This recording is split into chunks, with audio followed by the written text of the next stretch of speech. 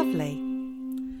So, Michelle, tin roof rusted. Rusted. That is what you can hear. It's raining where you are. It is bloody raining here. Oh. But I'm happy. I'm It's happy. romantic. Oh, today is the day, apparently, you told me that we're allowed to go out and lick people now. Yes, you can. You can lick them. You can hug them. You can even get on a plane and come and go anywhere. Can I? Travel. Yeah, apparently travel's been lifted. No, How come? because isn't there an amber list and a red list and a green list? Yeah, but you can go on the green list. Well, what's on green? I don't know. I just don't bother listening, Michelle, because it's just, there's no point. They dangle a carrot and then they take it away, as far as I'm concerned. Enjoy that opening up while you can, because it's going to be all gone in a couple of weeks. Sorry to be a wet blanket. You are nothing but a wet blanket today, Michelle. But I was going to say to you, Yeah. hello, UK. What? Do you know who says that? Eurovision. Yes, it's coming. Are you aware that you're on a Eurovision WhatsApp group with me? Yes, I am. I haven't replied yet. Could you put Andreas on there? I'd like him to have his own voice this year. Oh, yes, okay. Hello, Sweden. Hello, Sweden. Yes. Hello, San Marino is always one of my favourite. Hello, San Marino. Hello, San Marino, because everyone's like, where the fuck is San Marino? I've been there. It's very nice. Where is it? It's a tiny little country inside Italy. Interesting. It's interesting that we should start by talking about travelling, because I've got a great story about travelling that I'd like to tell today. Have you got something? I've got stuff. One case. And it's a long one. It's a longie but a goodie. Can I just say to our listeners, if there is anyone out there listening or eavesdropping, as we like to say, welcome to Eavesdropping. This is a podcast. She's Michelle. She's tiny. I'm Geordie. I'm somewhat bigger. Average, maybe above average height for a woman, aren't I, really? And you're perhaps slightly below average? How dare you? Do you know what? This came up a lot in the last week. People saying, oh, but you're so small. Yep. I don't feel small. I have heard that a lot as well because of the Instagram of you in your bikini bopping out. She's tiny. I'm hearing people go, she's minuscule. Yes, she is. And that's why I look like a giant. That's why I look like her father standing over, holding her hand. What's she on about? What? Huh? Silly bitch. What? So, Michelle, for our eavesdroppers, fucking hell, what now? I was just going to say, You keep throwing me off your game. off my game. It's all right, slag. I don't know why I just called you a slag. Have you been watching EastEnders? Consumed by the spirit of Dot Cotton. Anyway. Dot Cotton? No, Dot Cotton, isn't she EastEnders? Oh, yes, sorry. I thought we were talking about Line of Duty. Sorry, carry on. I'm so confused. Don't even. So, you had said something previously, and I laughed. Andreas has pointed out to me recently my laugh has changed. He said I now laugh like, Have you noticed this? No, but I do get to hear you laugh quite a lot. And there is a, that does happen at the end of a laugh. That tends to happen. My mum and her sister, my Auntie Ev, shout out Auntie Ev, when they get together, they do that. They laugh together in unison. Dear, like that together every time. It's the most bizarre thing. They don't even know they're doing it. It's like they're singing. Dear. I love that. Laughing is one of the most bizarre things when you actually break it down and listen to it. But I got quite disturbed because Andrea said, he said, I just want to point out that it's a very recent thing. You started going, and I think I might have just done it at the beginning of the episode. So I don't know. I'll highlight that and put that as the preamble. How about that? Great. And I'll put an echo on it as well and a phaser.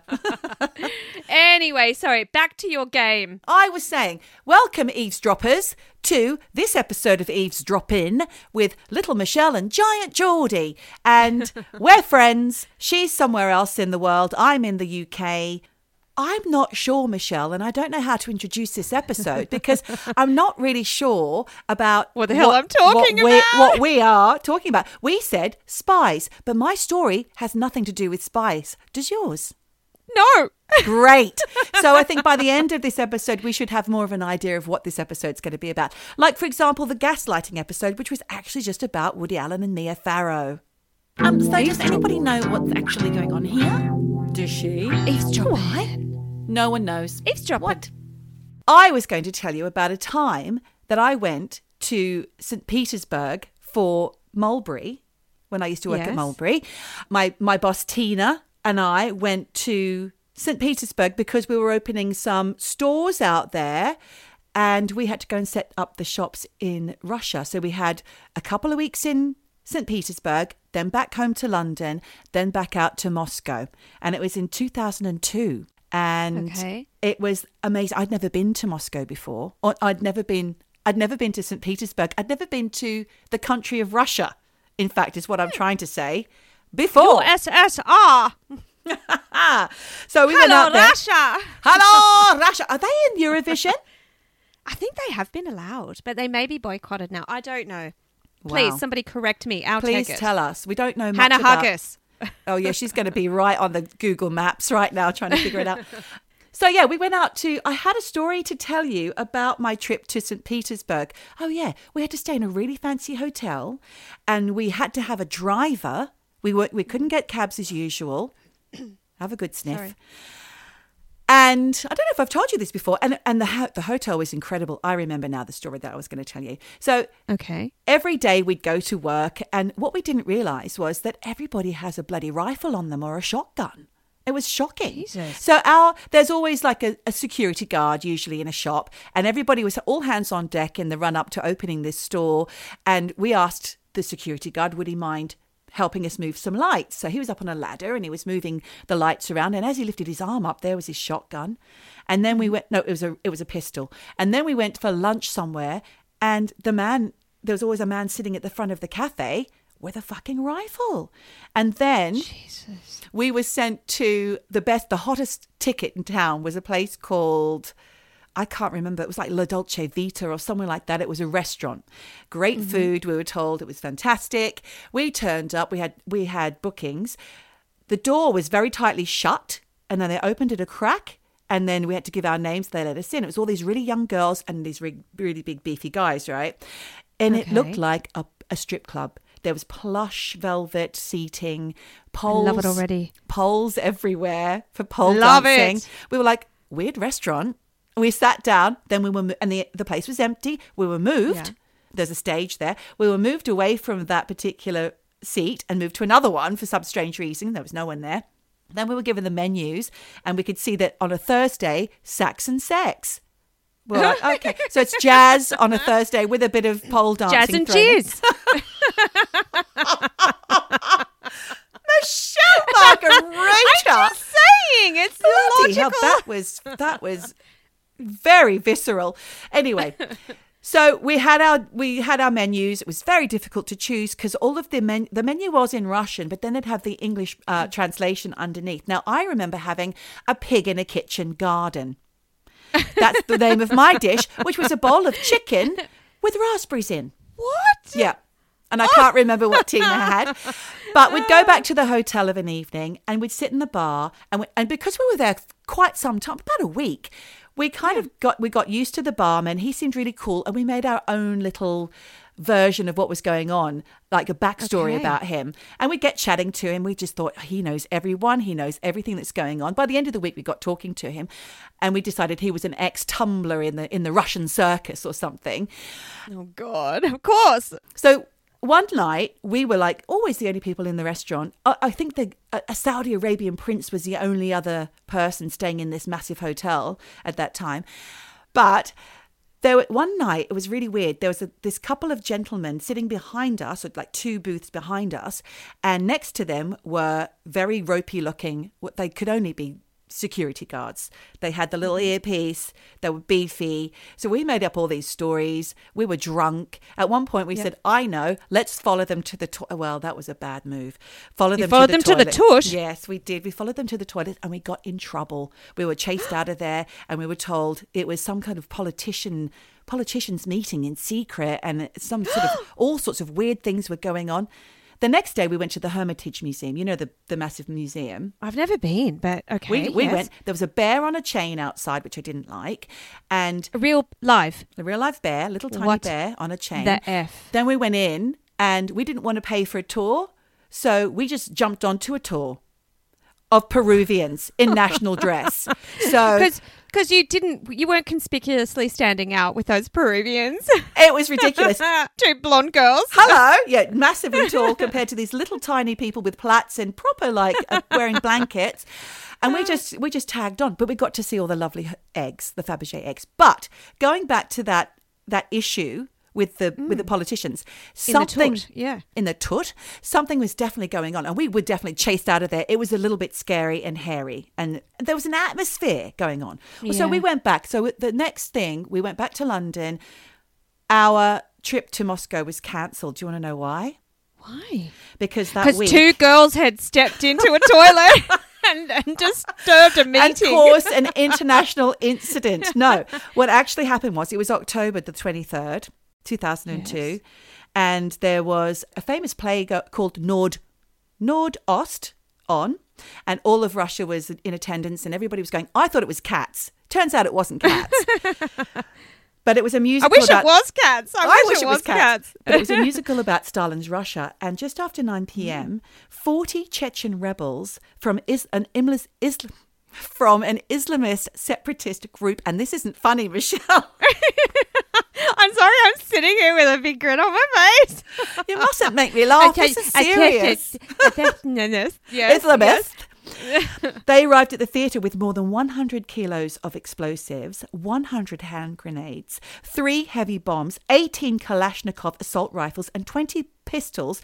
They stormed the stage after the half time during a love aria and fired into the air. Most of the people thought it was just part of the show. And it was all just shooting blanks. But it wasn't. And when people started to realise, they flipped out. They were running to the exits, screaming. But they'd be blocked at all the exit by these women known as Black Widows, dressed in suicide belts, full face. Fucking hell. Yeah.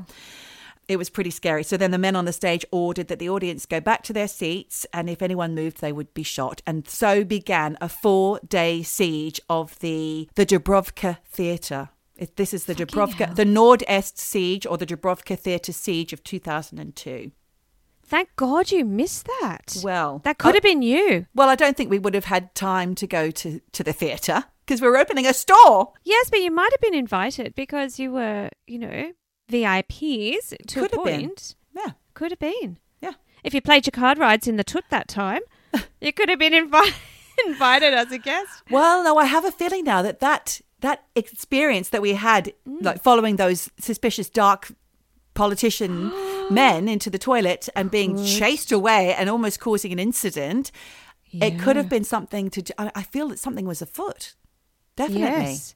And that's what our little tumbling barman was under the impression of, he believed.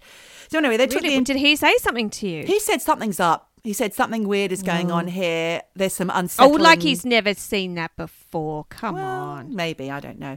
But anyway, they took the entire theatre hostage, including the orchestra and the cast. There was about 850 people held hostage. Fuck, did anyone die? Yeah, Michelle, loads of people died. Do you not remember this? I do, but it's vague, like everything in my brain. Well, I've got a little information. I can remind you. So they demanded the withdrawal of Russian forces from Chechnya and an end to the Chechen War. I'm not going to go into all the politics as to why this happened, but it's something to do with the breakup of the USSR and all of the individual states then wanting to own their own bits, but Russia was overlording it, I believe. I'll have that wrong.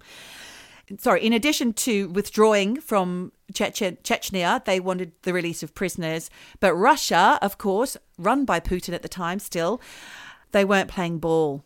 Have you got a little frog in the throat? Froggy's made a nest in my throat. Sorry. I don't think that's what they do. I don't think so either. Anyway, sorry, continue. I'll continue with this harrowing story, shall I? Yes. Inside the theatre, the orchestra pit was being used as a toilet and the stench was overbearing. Ew. There were foreigners. Where else were they going to go, though? Where Exactly. were they They couldn't leave the room. They were all like everybody, children, everyone, the cast. Everybody was all there. For 4 days they were being held hostage. There was about 75 different people from other countries there, like Australia, Germany, the Netherlands, Ukraine, and United Kingdom and United States. On day one, I believe the attackers released up to about 200 people were released on the first day, including children. That's good. So they had a heart. They did have a heart. Pregnant women, Muslims, some foreign tourists, and people requiring medical treatment in the early hours after they invaded. Right. Also, 2 women managed to escape. One of them was injured while escaping. So that happened. The terrorists said they were ready to kill 10 hostages for any of their number killed if the security forces intervened. So there was retaliated. There was a standoff. So we have the Russian forces standing outside, and you have the Chechen rebels who were actually talking to television and news media outlets throughout the whole thing. At 1:30 in the morning on the first, well, it would be the first full day, a woman called Olga Romanova, who was 26 years old, a civilian, managed to sneak past all the cordons on the outside. She's a civilian on the outside. She managed to break into the theatre. She crossed the police cordon by herself. So she got into the theatre and began urging all the hostages to stand up to their captors. What the fuck? I know. It was just like what do you call that when somebody's just doing it on their own? What do you call that person? Like a person. Lunatic? No. Jesus. What do they call it when you're a mediator or No. No one asked her to do it. Just off her own vigilante. Oh. Doing her own thing. Yeah. So she entered, she told everyone, come on, everyone, just fight, stand up to these guys, you can do it. There was all this confusion, and the terrorists thought she was from the Federal Security Service, otherwise known as FSB. They thought she was an agent, so they shot and killed her seconds later. That was it. Then she was removed. God. Her body was then removed from the building by a Russian medical team and incorrectly reported by the Moscow police as the body of the first hostage who was killed while trying to escape. So then they're saying they started to kill hostages, but actually it was just a woman who burst in from outside. Yeah. At this point, no hostages had been killed. What was she thinking? Who knows? How did she think that was going to go down? How did she there was think? not a good outcome for that. I'm thinking maybe the information coming in wasn't accurate, and she just there was only a few people, and she thought I can fix this. Oh, God complex. Anyway. So negotiations were still carrying on while the siege was in place. And according to the FSB, 39 hostages were set free by the terrorists on the 24th of October, which is the following day. One of the hostages repeated to the Russian forces an earlier threat to start basically again to say, we are going to start shooting captives soon if you don't take our demands seriously. They were negotiating the release of non-Russian nationals, and that was being conducted by various embassies. The kidnappers claimed they were ready to release 50 Russian hostages if the head of Chechny's pro-Moscow administration would come to the theatre. But he just didn't turn up. No response, nothing. They just didn't bother. So no releases took place of any Russian hostages. They just left their people to rot inside that theatre. Yeah, it was an absolute standoff. They didn't do anything well, obviously you're not supposed to do what they demand, but they weren't being taken seriously. There's 850 people inside this theatre, Michelle. This just reminds me a little bit of, in terms of government response, like it's not what you expect. Like with Tiananmen Square, when the government ran over all the Chinese students, it's like you don't expect governments to be violent or to kind of just do nothing. Yeah, it's just a bit weird. Thank God we're Australian. Oh, God help us. Anyway, at one point, a hot water pipe burst overnight and flooded the ground floor. The hostage takers called the flooding provocation. So they just assumed that was something that the a FSB tactic. A tactic. But it did later turn out that the sewer system was being used by the Russian special forces for listening.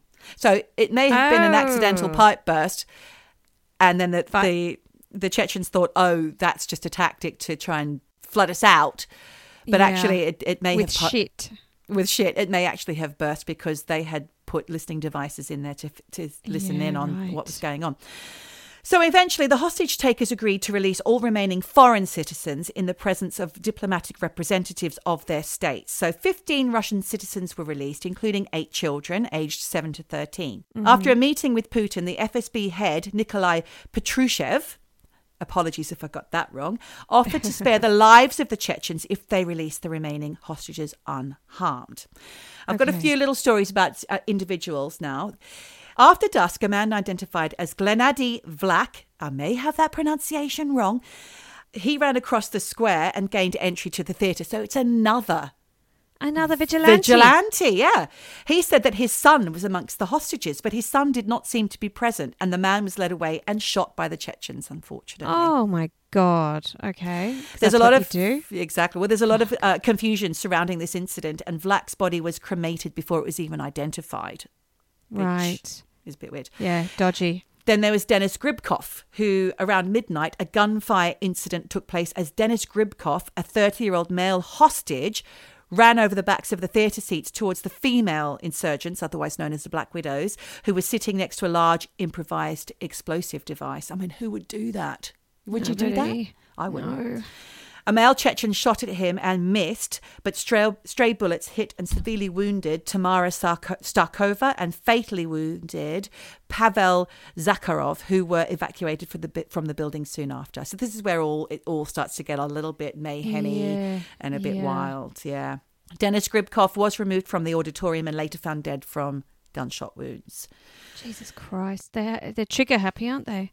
According to an officer in the Russian Special Forces cited by The Guardian, there was a controlled leak of information. So then this is what the Russians decided to do. They leaked that they were going to storm the theatre at about 3 a.m. in the morning. So that information was leaked and it got back to the Chechen fighters. So they were on their guard.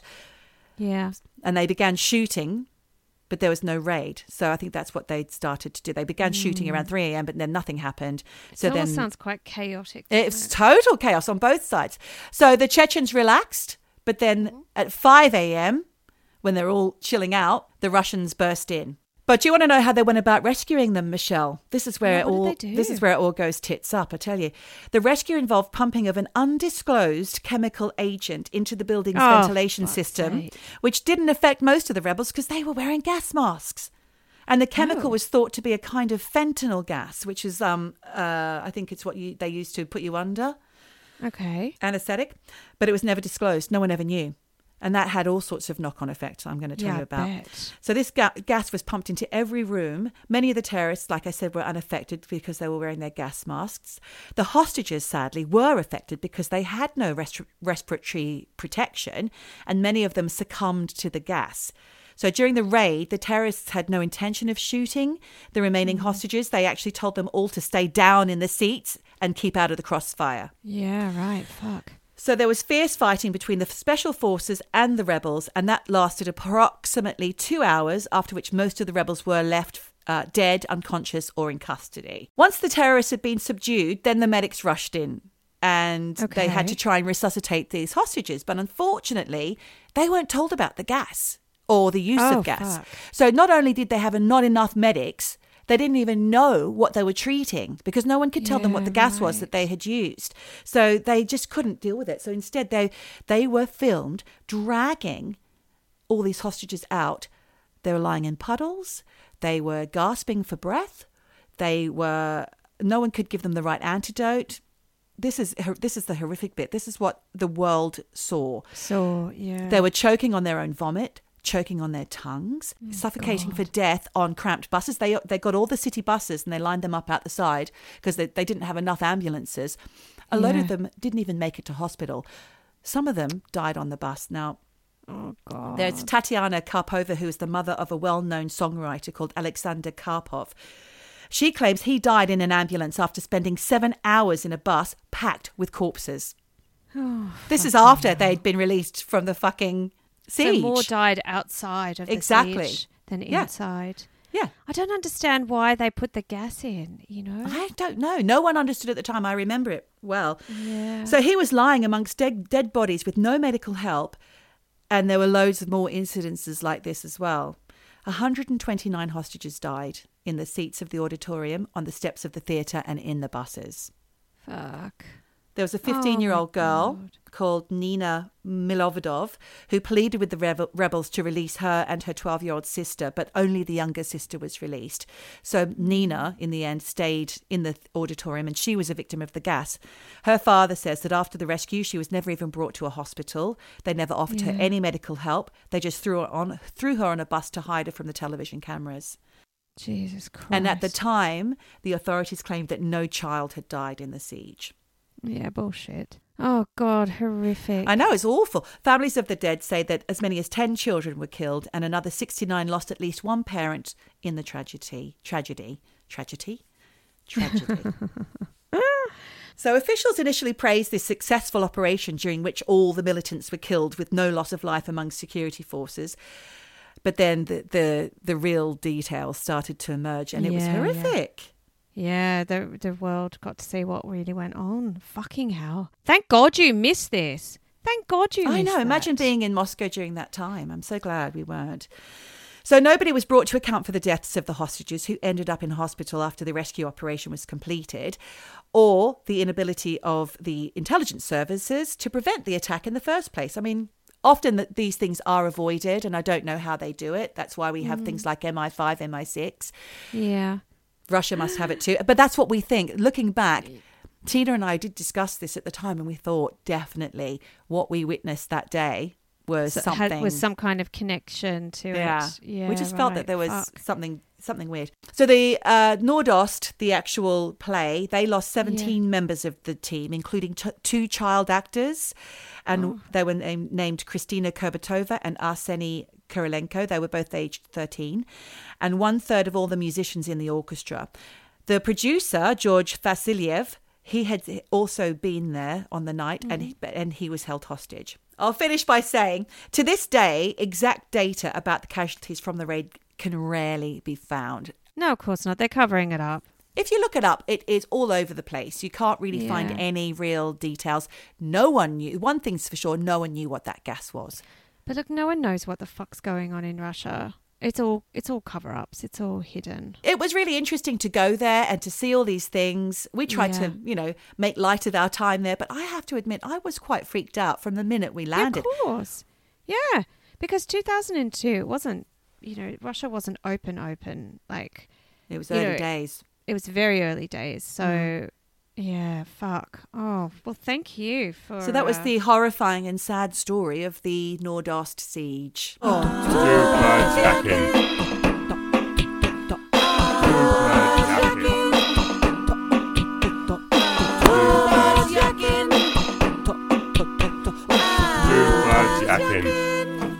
Drop it. Have you got anything joyous to tell me now, Michelle? Well, what have you got? It's a really weird story, and it hasn't had a lot of media coverage in English-speaking countries. And I've called it the mysterious case of the missing German billionaire. Oh. And it's kind of, not that I have any close connection to this story, but it happened in Zermatt.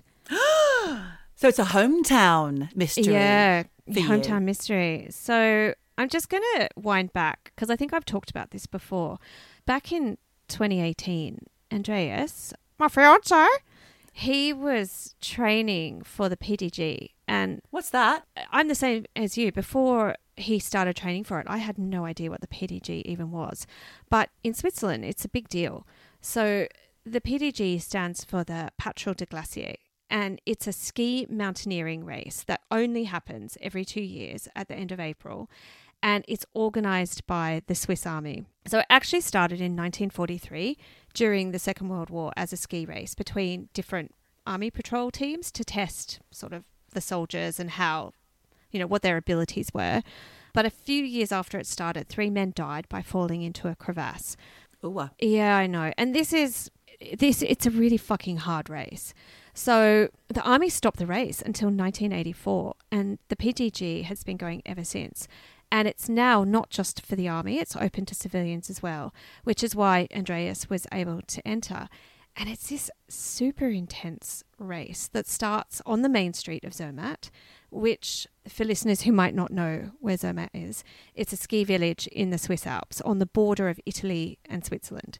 And Zermatt has the highest ski lift in Europe at around 3,800 meters, which when I actually took my friend, scientist Neil, up there, we got a little dizzy from the altitude because it's really, really high and it's fucking cold, even when the sun is shining.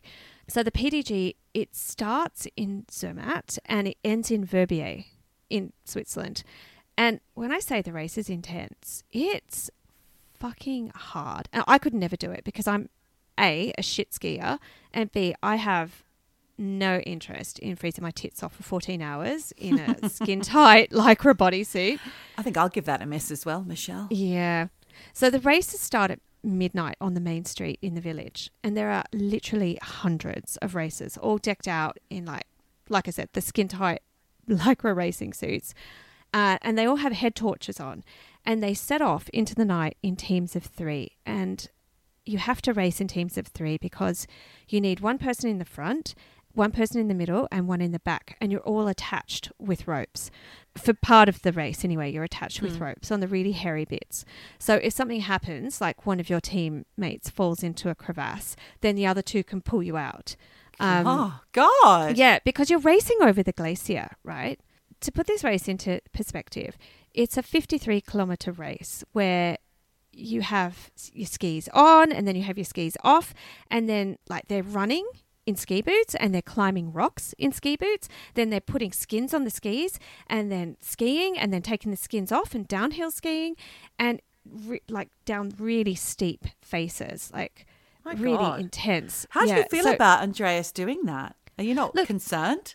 Yeah, I am, because most people do this for about 13 to 14 hours. That's how long the race takes. Oof. So you need endurance, you need skill, and you need stamina. And, you know, it is known as really the hardest mountaineering race in the world. And look, the whole reason I'm talking about this race is because back in 2018, when Andreas did this race, a German billionaire, not millionaire, billionaire. A billionaire? A billionaire called Karl Erevan Haub, also known as Charlie Haub, and quite frankly, I'm going to be calling him Charlie because it's easier to say than... Okay. He arrived in Zermatt to train for this race, except he never did the race because on April 7, he went missing and he has never been seen alive since. Uh-oh. Yeah, and I remember when this happened because it really... When was it?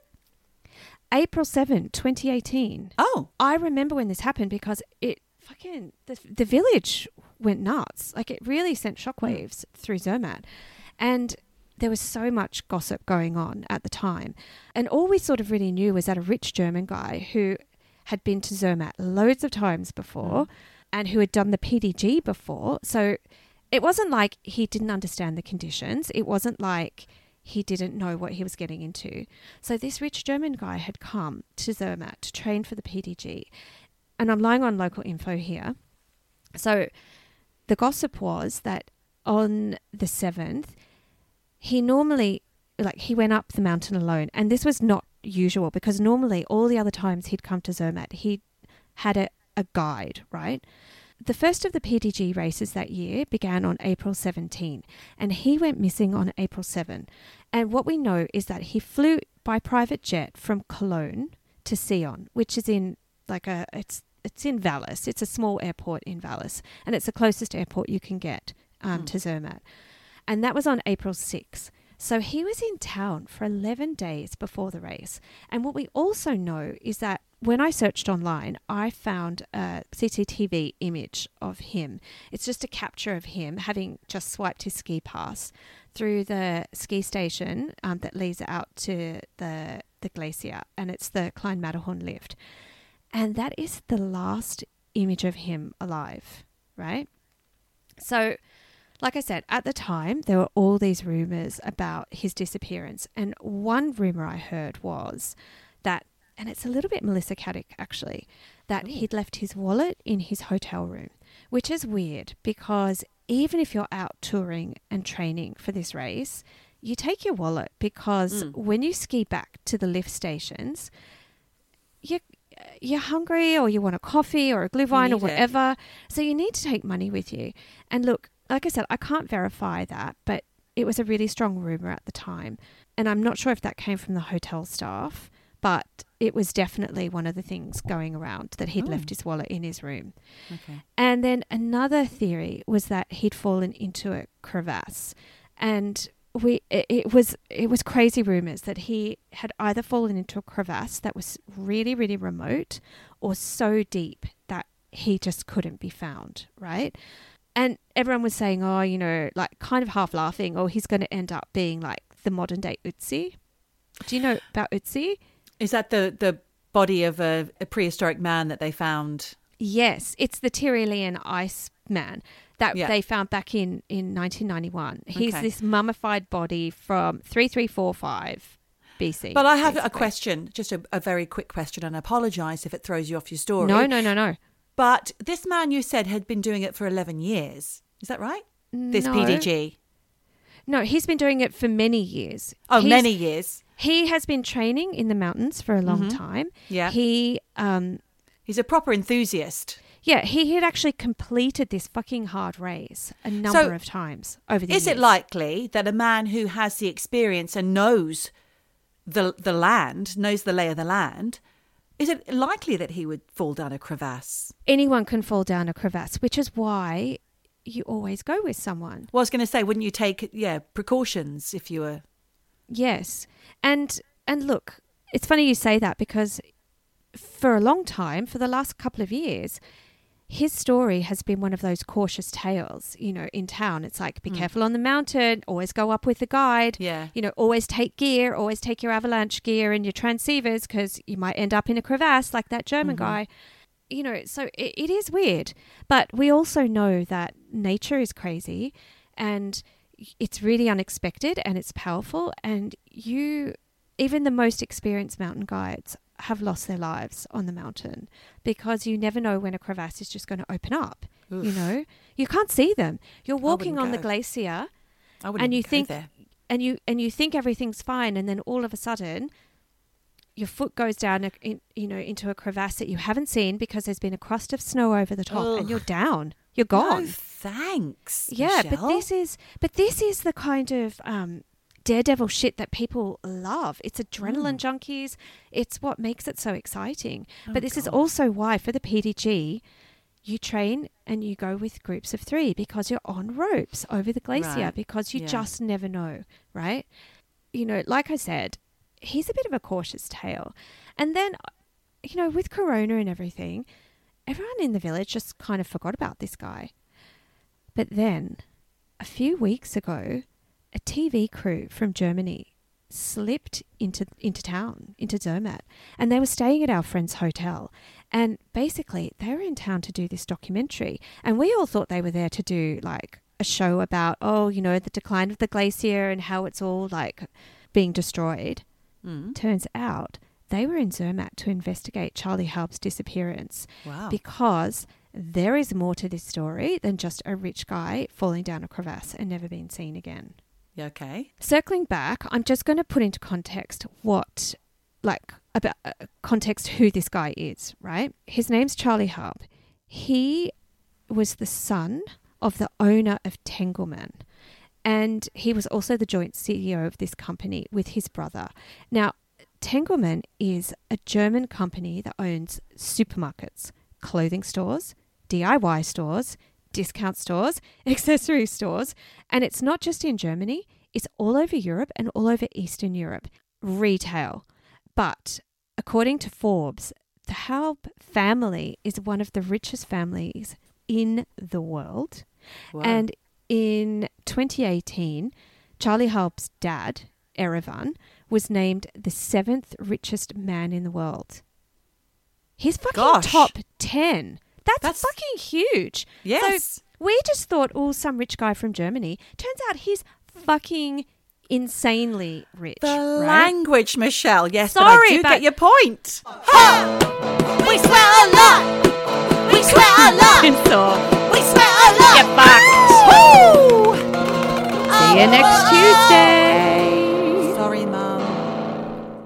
But, I mean, 7th richest man in the world, that is seriously intense, right?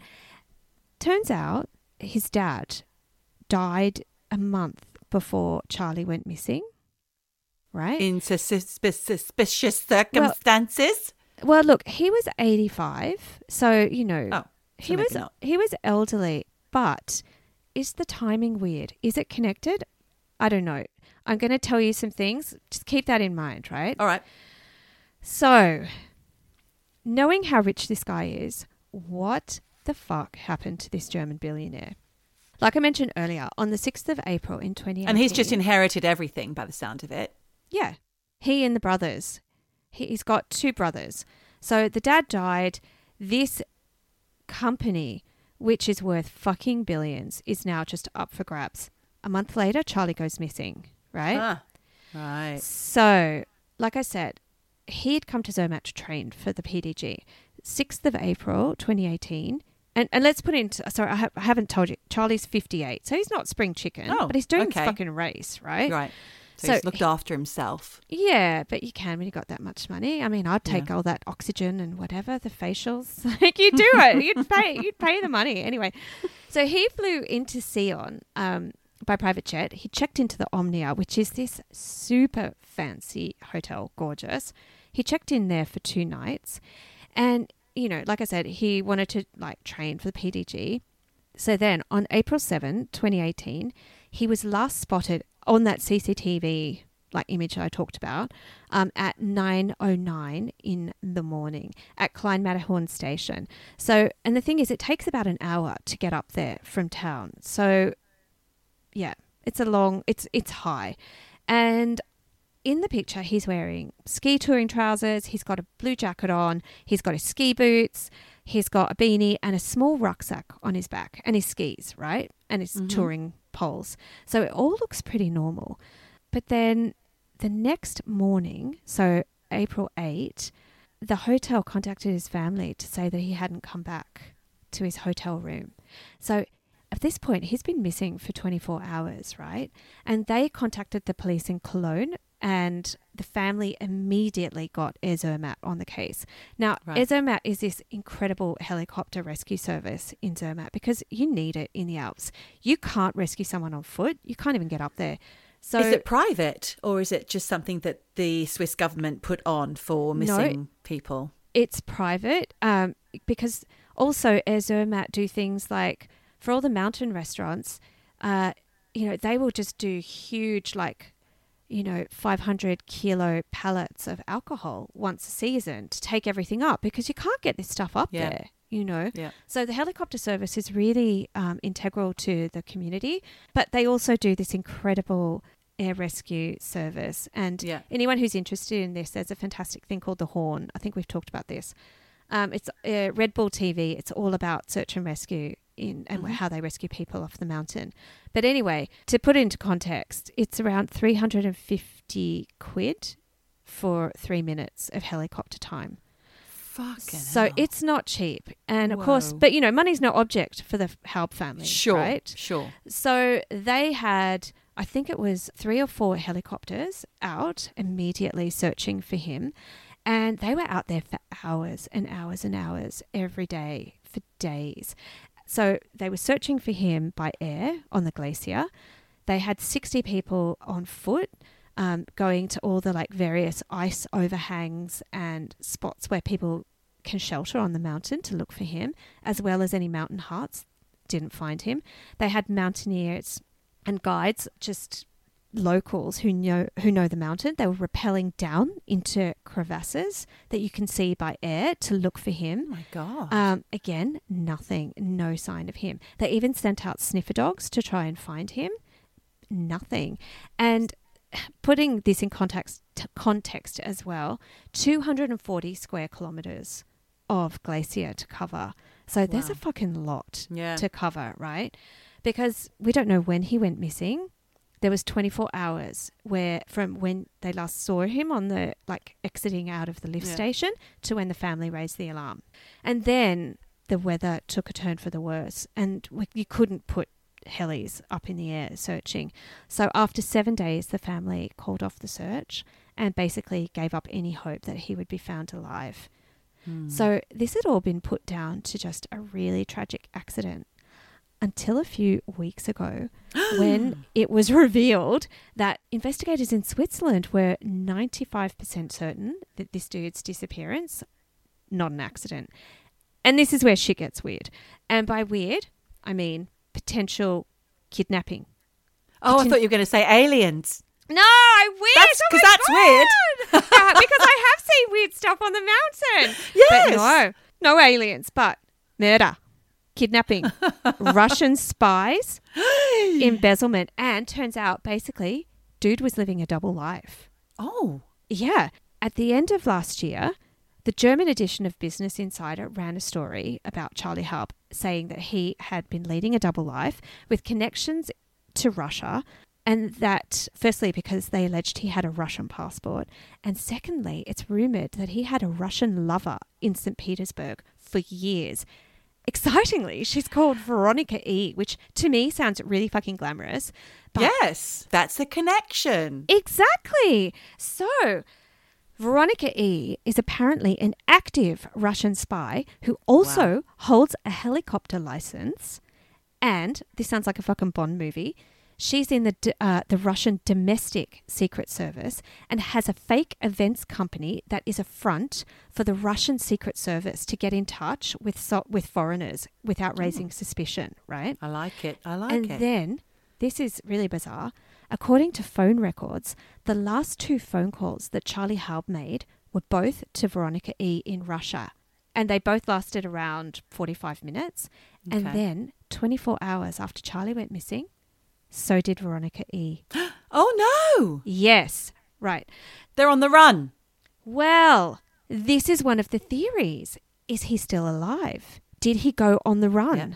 Right? Yeah. So it's reported that on the same day that Charlie checked into the Omnia, the fancy hotel, so did another couple who raised suspicions, right? Namely because a later check of their passports and some investigation revealed that they were both in the Russian intelligence service.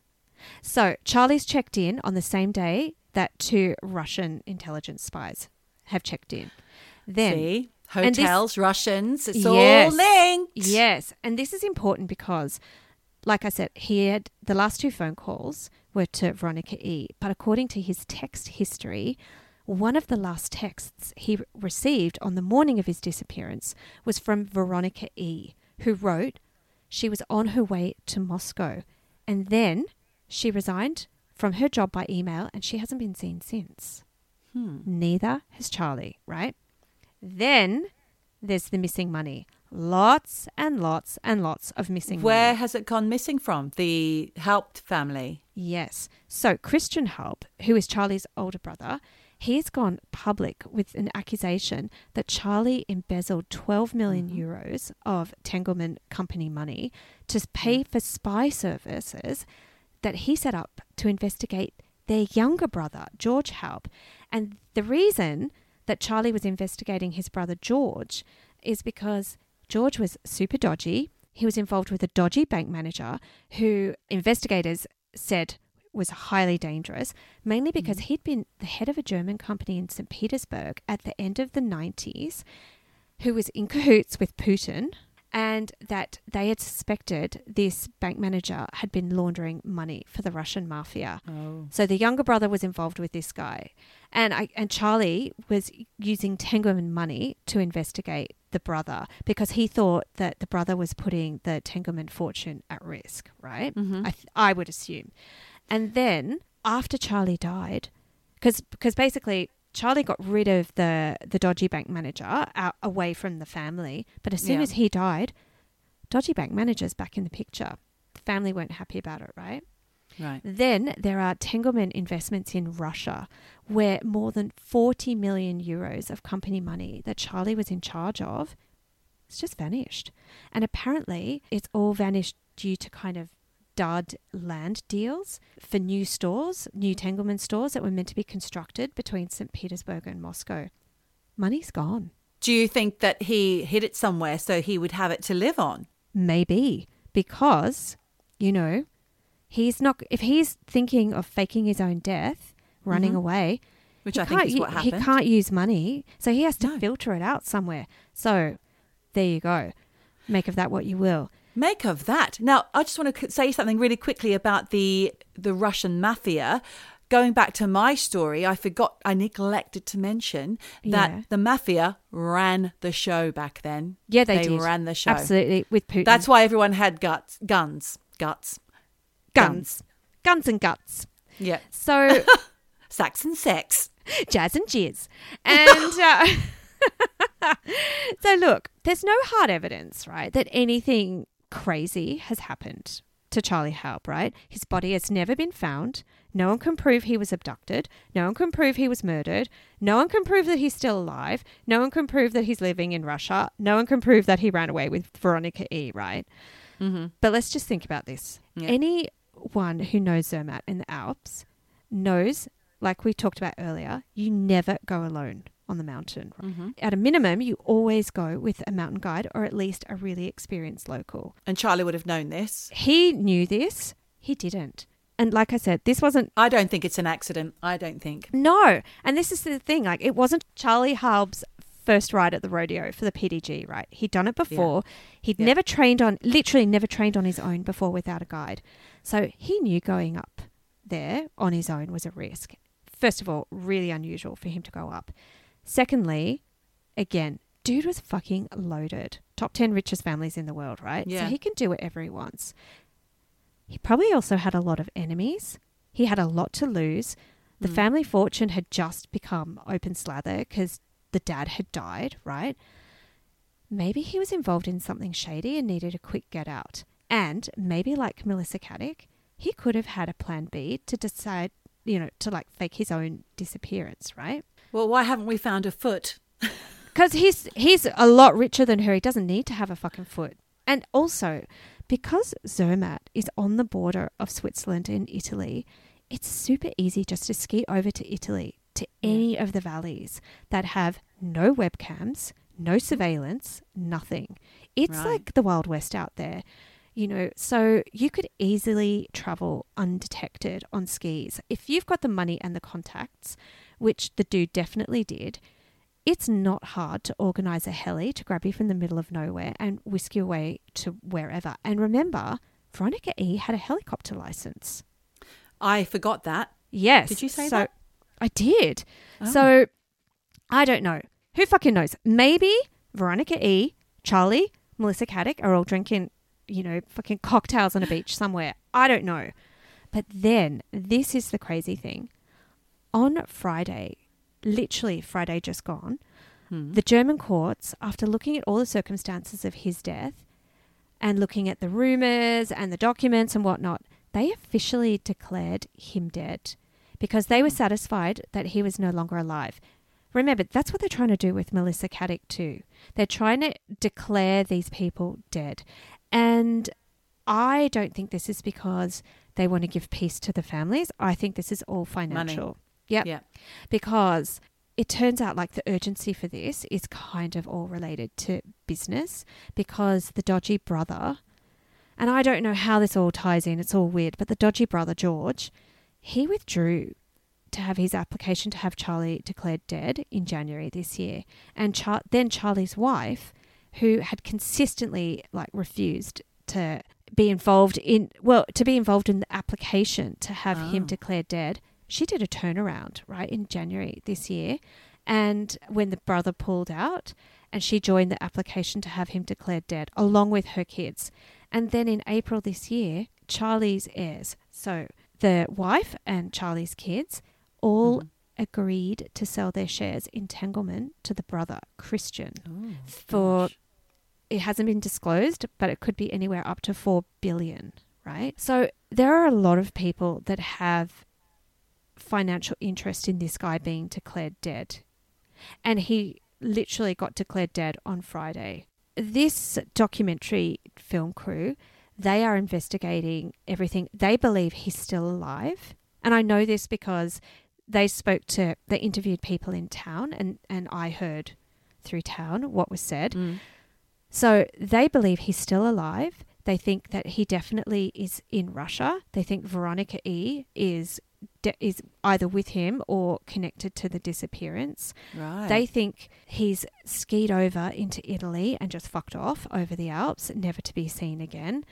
They have all of these theories because a man this rich doesn't just fall into a crevasse for no reason. I agree. Yeah. So, look, I think this is going to run and run. I think there's going to be updates. And I can't wait to have them, Michelle. yeah, and being in Zermatt, You are on the ground. yeah, and You are our Yeah. correspondent. so it's weird because, like I said earlier, the European like the English-speaking European media, they have not picked up on this, and yet this is like Bill Gates disappearing. Like this is one of the richest people in the world just going missing. So I think there is a lot more to this than meets the eye. Mm-hmm. So there it is, Russia. Russia!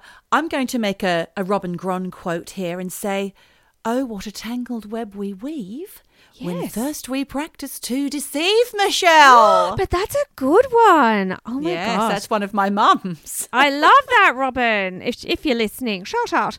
But Shout. it's a great one. Yes.